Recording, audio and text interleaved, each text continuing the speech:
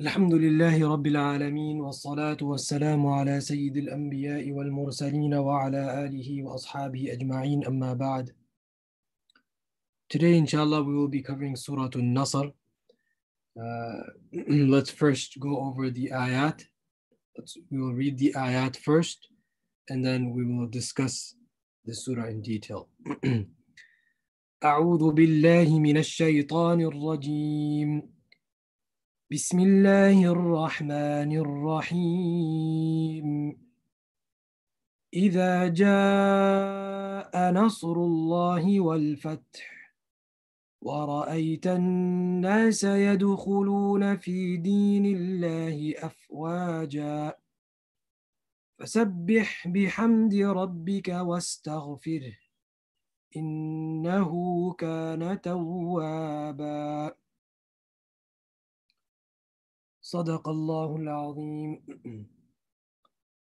Scholars say that this was the last complete surah to be revealed to the Prophet sallallahu alaihi wasallam. The last complete surah to be revealed, meaning that there was no other surah in totality that was revealed after this surah. There were certain ayat that were revealed, but no complete surah. Just like some scholars say that Surah Al-Fatiha was the first surah to be revealed, what they mean by that is the first complete surah. First complete surah. Otherwise, we know that there were ayat, verses that were revealed before Surah Al-Fatiha. Take, for example, the very first revelation was Iqra' bismi rabbika alladhi khalaq. The first couple ayat of Surah Al-Alaq, but Surah Al-Alaq in totality was not revealed. Just the first 5 ayat were revealed. Likewise, here the complete surah, Surah An-Nasr, was revealed in totality, and it was the last surah to be revealed. However, there were other ayat that were revealed after. That's why they say that this Mufassirin say, according to the more dominant opinion, that the last and final verse to be revealed is in Surah Al-Baqarah. وَاتَّقُوا يَوْمًا تُرْجَعُونَ فِيهِ إِلَى اللَّهِ. In this surah, Allah subhanahu wa ta'ala talks about a victory. Allah talks about His help, His assistance, and that how you, O Prophet sallallahu alaihi wasallam, will see people coming into the fold of Islam in large, large numbers. And when you see that coming, when you see that, now engage in more tasbih, engage in more hamd, engage in more istighfar. Okay, Allah Ta'ala says, إِذَا جَاءَ نَصْرُ اللَّهِ وَالْفَتْحِ. When the help of Allah Ta'ala and victory comes. وَرَأَيْتَ النَّاسَ. And you see the people, يَدُخُلُونَ, enter, فِي دِينِ اللَّهِ, in the religion of Allah. أَفْوَاجًا. Afwaj, meaning in large numbers. فَسَبِّحْ, then exalt your Lord. فَسَبِّحْ بِحَمْدِ رَبِّكَ, exalt your Lord with His praise. وَاسْتَغْفِرْ, and seek His forgiveness. إِنَّهُ كَانَ تَوَّابًا, indeed He is one who turns to His servants. To understand this surah, we have to look at the background of it, and we have to look at the seerah. Just like last week when we looked at Surah Al-Lahab, likewise, in order to understand this surah, we have to actually look into the seerah. The Prophet ﷺ spent 13 years in Makkah Mukarramah as a prophet. He invited the people towards Islam, and we know that he faced a lot of difficulty. A lot of difficulty. We know that towards the end, him, his family, his whole tribe of Banu Hashim, Banu al-Muttalib, at one point had to endure a boycott. Then finally, the Quraysh decided to assassinate the Prophet sallallahu alaihi wasallam. They came up with a plan, and this was what propelled and the Prophet to then migrate. Allah subhanahu wa ta'ala sent down the command, Prophet sallallahu alaihi wasallam and Abu Bakr Siddiq radiallahu an now migrate to Medina Munawwara. Before this, the permission had been given to the other believers. The permission had been given, and slowly, one by one, the Muslims were migrating from Makkah Mukarramah to Medina. The Ansar in Medina Munawwara had taken allegiance, had given their allegiance to the Prophet ﷺ, bay'ah, that we are ready to support, we are ready to defend you just like we defend our families. And it's not easy to migrate, to leave your home to another place is not easy. In fact, early on in Medina Munawwara, many of the muhajirun became ill because the temperature and the weather and the climate in Medina Munawwara was very different than in Makkah Mukarramah. So a lot of them had become ill. Nabi Sallallahu made dua, and alhamdulillah, the muhajirun were able to get settled in Medina Munawwara. Then in Medina Munawwara, it wasn't as if, as soon as they got to Medina Munawwara, everything is good now. In fact, many different challenges arose there as well. For example, the Prophet ﷺ had to deal with the Jews. There were 3 different tribes of the Jews that were living around Medina, and they had full control of the economy there. Banu Nadir, Banu Qaynuqa, and Banu Qurayza. So Nabi Sallallahu Alaihi Wasallam had treaties made with the Jews and the Jewish tribes. Not only that, very soon after migration, the Battle of Badr took place, in which you had 313 Sahaba and Muslims fighting 1,000 kuffar, well prepared. Whereas the Muslims, on the other hand, didn't have very much. Then, soon after that, the Battle of Uhud takes place. In the Battle of Uhud, the Muslims face, they have some losses. Soon after that, Ahzab, the Battle of Ahzab takes place, in which the Mushrikeen gather different tribes and they partner up with the Jews and they come to Medina Munawwara. They come to the doorsteps of Medina Munawwara. Up until that point, the Battle of Badr, for example, was not in Medina Munawwara. It was outside.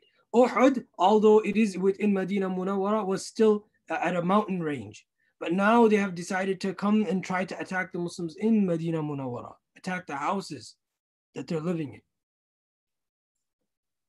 So we know in the Battle of Ahzab, then the Prophet ﷺ, he makes mashwara, and Salman al-Farsi radiallahu anh gives the advice that back in Persia, one of the things that they used to do to defend their home was they would dig these huge trenches to stop the enemy. And so Medina Munawwara from the east and from the eastern and the western side is blocked by volcanic rocks. So nobody would come from the east or the west. And the southern area were many date palm trees. And so the Quraysh, they then came from the north. Even though Makkah Mukarramah is in the south, they traveled all the way to Medina, and then their plan was to attack the city from the north. And so that's where the trenches that's where the large trench was dug by the Prophet and the Sahaba. It was not easy. It was not easy. If anyone reads the accounts from the time of, from that time, you find that they were going through a lot of difficulty. Not only that, you have to the Prophet and the Muslims were dealing with the hypocrites living in Medina Munawwara, who are trying to play a game. That if the Muslims win, we'll side with the Muslims. If the kuffar win, we'll side with the kuffar. Their hearts are with the kuffar, even though physically they're living in Medina Munawwara. The Jews, on the other hand, also are breaking their treaty that they had with the Prophet sallallahu alaihi wasallam. So all this turmoil happening in the Battle of Ahzab. Then after this, in this battle to Allah, it wasn't really as a battle in which where they actually ended up fighting. Allah subhanahu wa ta'ala turned the kuffar away. A little after that, in the 6th year Hijri, the Prophet ﷺ goes with the Sahaba radiallahu anhum to Makkah Mukarramah to make Umrah, but they're blocked, they're prevented from entering, which leads into the Treaty of Hudaybiyah between the Muslims and the Kuffar. At that time, Allah subhanahu wa ta'ala reveals, Inna fatahna laka fatham mubina. And the Muslims are wondering, how is this a victory? Indeed, we have granted you a clear victory. And some Muslims are wondering, how is this a clear victory? Because in the Treaty of Hudaybiyah, many of the clauses that were made in this treaty were seemingly against the Muslims. For example, if a Muslim were to leave the fold of Islam and come to the Quraysh in Makkah, he would be allowed to. But if anyone in Makkah Mukarramah were to accept Islam and were to go to Medina Munawwara, the Prophet would have to return them back. Things like these types of clauses were made very clearly were not in favor of the Muslims.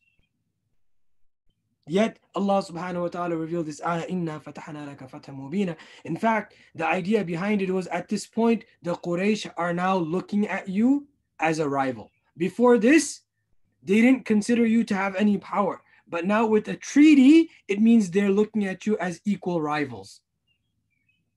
And this was then what ends up leading into Fath Makkah, because the Quraysh were not able to keep up their side of the treaty.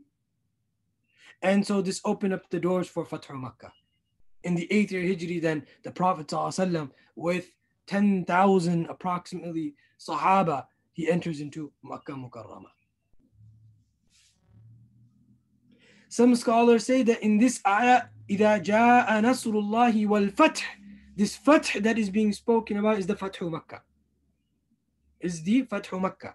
Others say no, it's fath in general. Many lands all across started to accept Islam. The 9th year Hijrah afterwards is known as Amul Wufud. Wufud, waft, delegations. Delegations from all over Arabia were now coming in to Medina Munawwara and accepting Islam. In fact, the Fath Makkah was one of the most decisive and most important events that have happened. In fact, all of these, any event that has happened, whether it's Badr, Uhud, Ahzab, Hudaybiyah, Fath Makkah, each one of these were very significant in their own ways.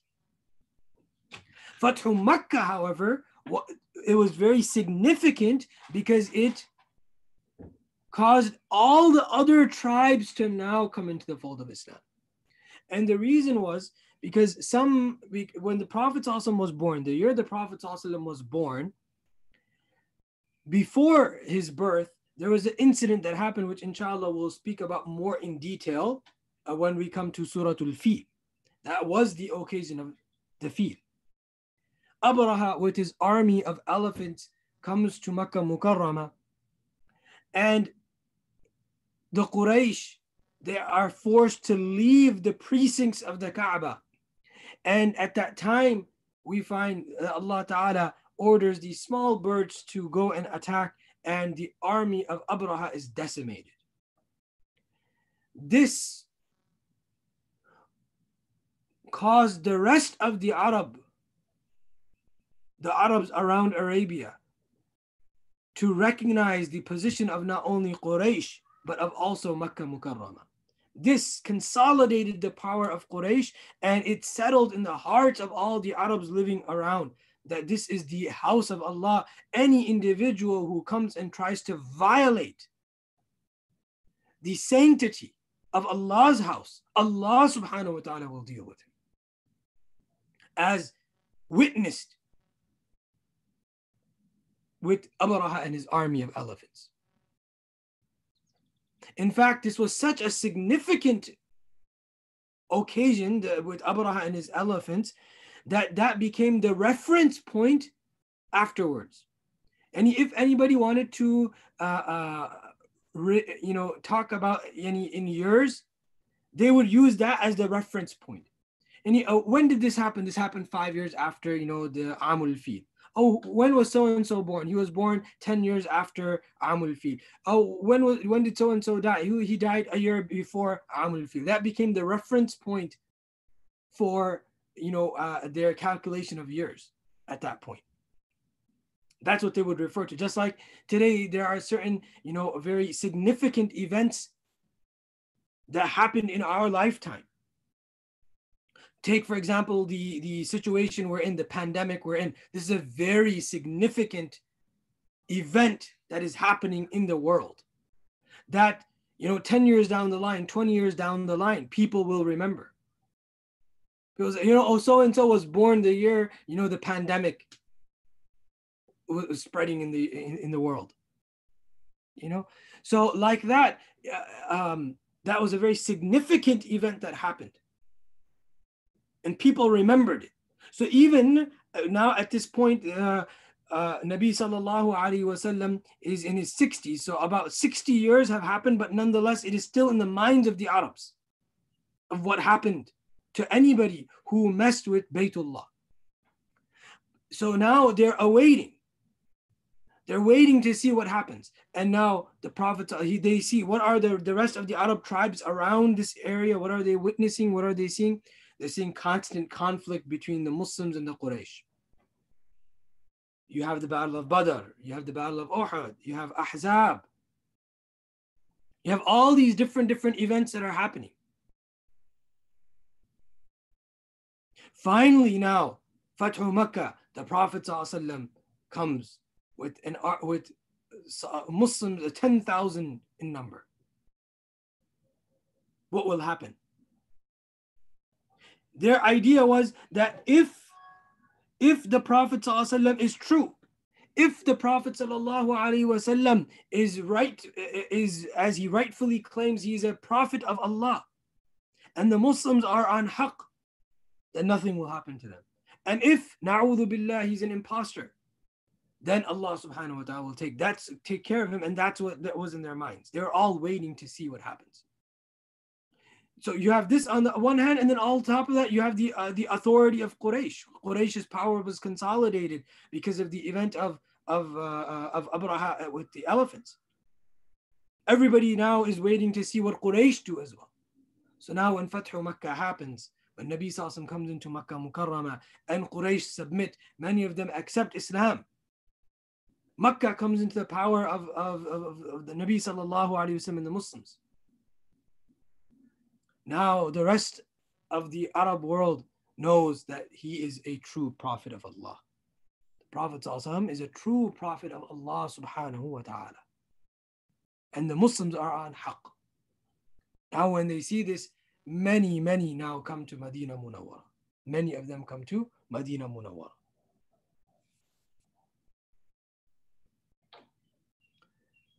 It comes in some narrations that from Yemen, hundreds of people accepted Islam. Many of them came to Medina Munawwara and accepted Islam there, met the Prophet sallallahu alaihi wasallam.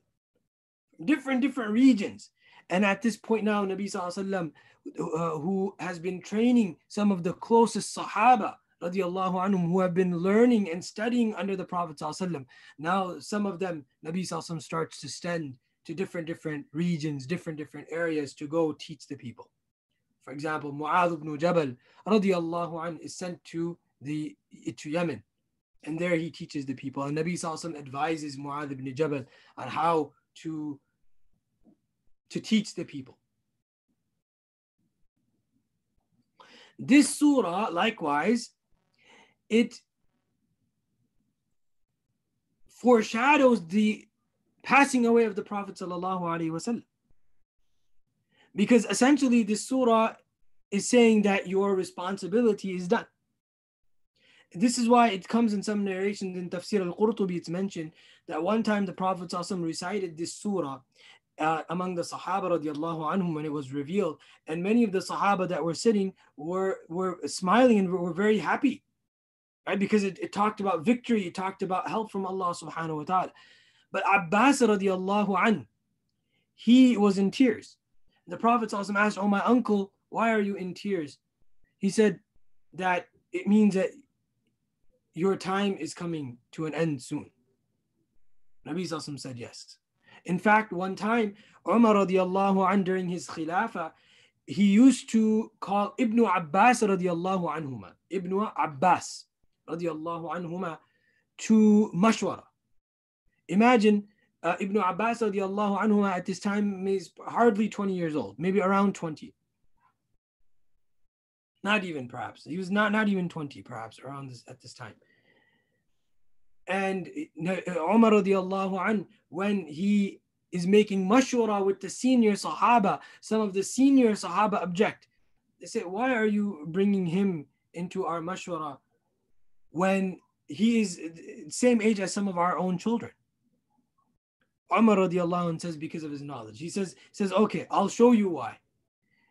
And so when he calls Ibn Abbas radiallahu anhu, he asks him, he says, what is your understanding of the surah إِذَا جَاءَ نَصْرُ اللَّهِ وَالْفَتْحِ?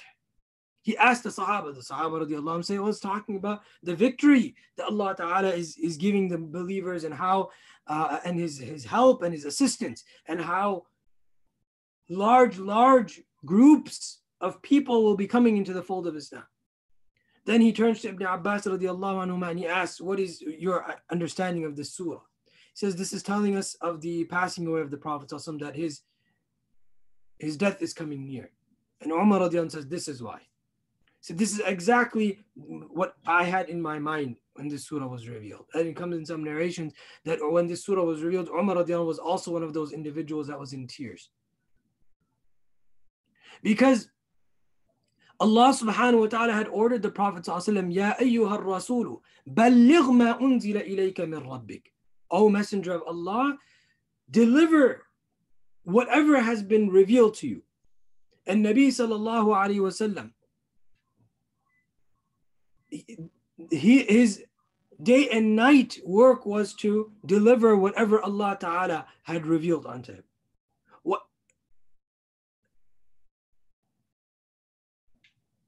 وَإِن لَمْ تَفْعَلْ فَمَا بَلَّغْتَ رِسَالَتَهُ.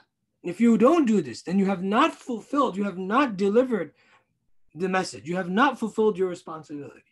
This is why Aisha radiallahu anha also mentions in a hadith that anyone who tells you, I paraphrase, anyone who says that the Prophet ﷺ has not delivered, he hid some knowledge, they're lying. Why? Because Allah subhanahu wa ta'ala ordered the Prophet ﷺ to deliver the message. Whatever Allah willed, whatever Allah intended to be delivered has been delivered to the people. Ya ayyuha rasul, balligh ma unzila ilayka min rabbik. Now with this ayat, with this surah, it's saying what? Victory has come to you. Help of Allah has come to you. People are coming in the fold of Islam now in large numbers. So now what do? فَسَبِّحْ بِحَمْدِ رَبِّكَ وَاسْتَغْفِرْ. Now exalt your Lord with his praise and seek forgiveness. From here, we learn a very important principle. And that is that when we are done with any action, any act of ibadah, we should spend some time afterwards doing the tasbih of Allah, doing the hamd of Allah, and doing istighfar. It comes in narrations. Aisha radiallahu anha mentions in one place that after the surah was revealed, ما صلى رسول الله صلى الله عليه وسلم صلاة بعد أن نزلت عليه سورة إذا جاء نصر الله والفتح إلا يقول سبحانك ربنا وبحمدك اللهم اغفر لي.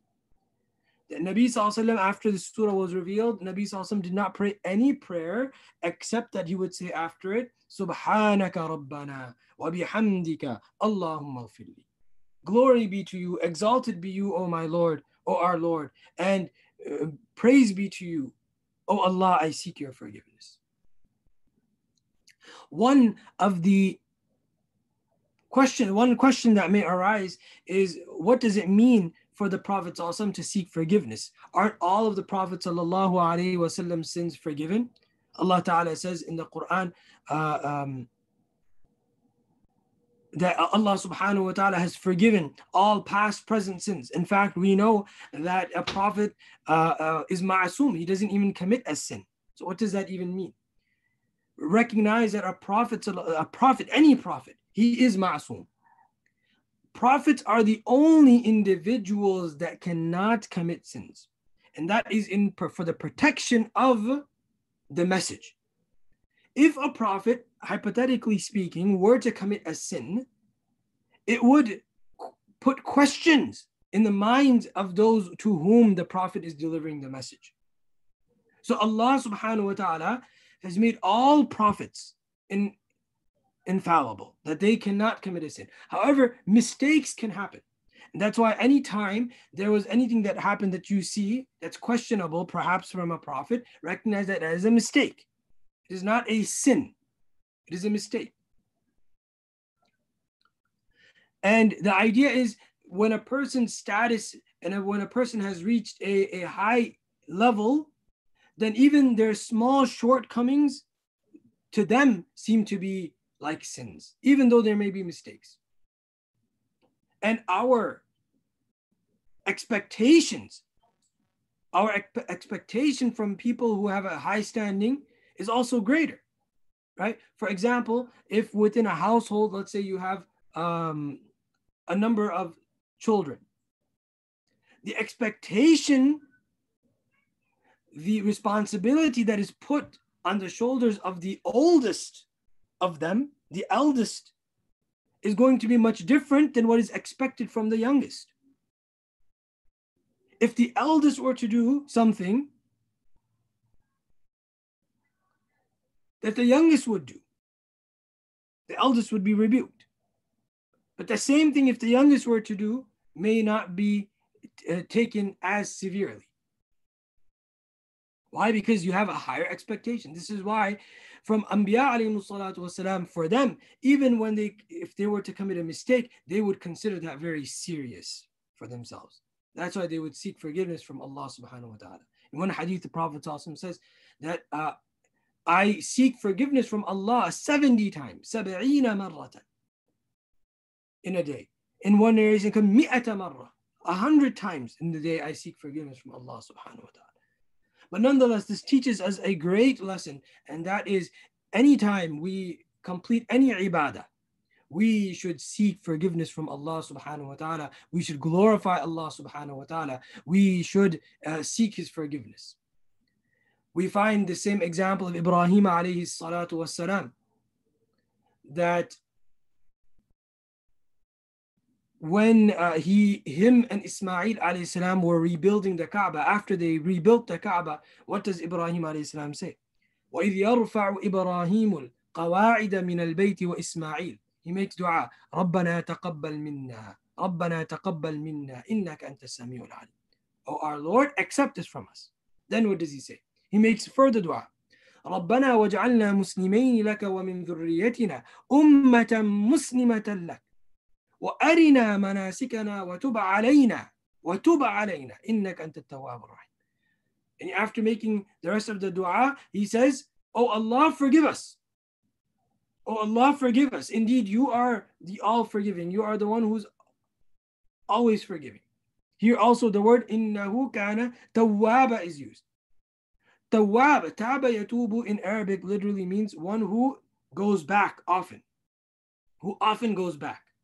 We use the word tawbah when in relation to us, our relationship to Allah. Tawbah means to go back to Allah, to ask Allah for forgiveness. And from Allah's perspective, tawab is, yani Allah Ta'ala is often showering His mercy, showering His blessings. In this case, too, you see the blessings of Allah Ta'ala on the Prophet Sallallahu Alaihi Wasallam. In another surah, Allah Ta'ala says, وَأَمَّا بِنِعْمَةِ رَبِّكَ فَحَدِّثْ. As far as the blessing of your Lord, proclaim it.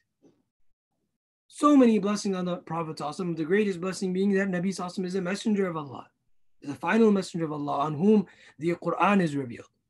For this ummah, one of the greatest blessings is having the Prophet ﷺ being from the ummah of the Prophet ﷺ. So the istighfar in relation to the Prophet ﷺ was in fact a manifestation of his perfect abdiyat, was a manifestation of his perfect servitude to Allah subhanahu wa ta'ala. And that's what we should learn from this surah as well. That's what we should learn from this surah. That Allah subhanahu wa ta'ala has so many blessings that Allah ta'ala has given us. And there's so many things that Allah subhanahu wa ta'ala constantly showers us with, that our ibadah, that we should remind ourselves of those blessings of Allah ta'ala, and we should turn to Allah subhanahu wa ta'ala with ibadah, with worshiping Him.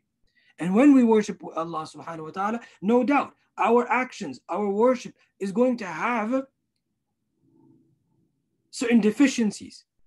And that's why we will then do tasbih of Allah and seek forgiveness from Allah, do istighfar. So one of the reasons why we're taught that after you pray the salat, you say astaghfirullah 3 times. Astaghfirullah, astaghfirullah, astaghfirullah. Why? Because any deficiency that may have occurred in our prayer, Ya Allah, we're asking that you forgive that deficiency. Even though that prayer is for Allah Ta'ala, but any deficiency, sometimes it happens our mind is diverted or our concentration goes away. We start thinking about something else, or maybe we do something wrong. So what do? We seek forgiveness from Allah subhanahu wa ta'ala.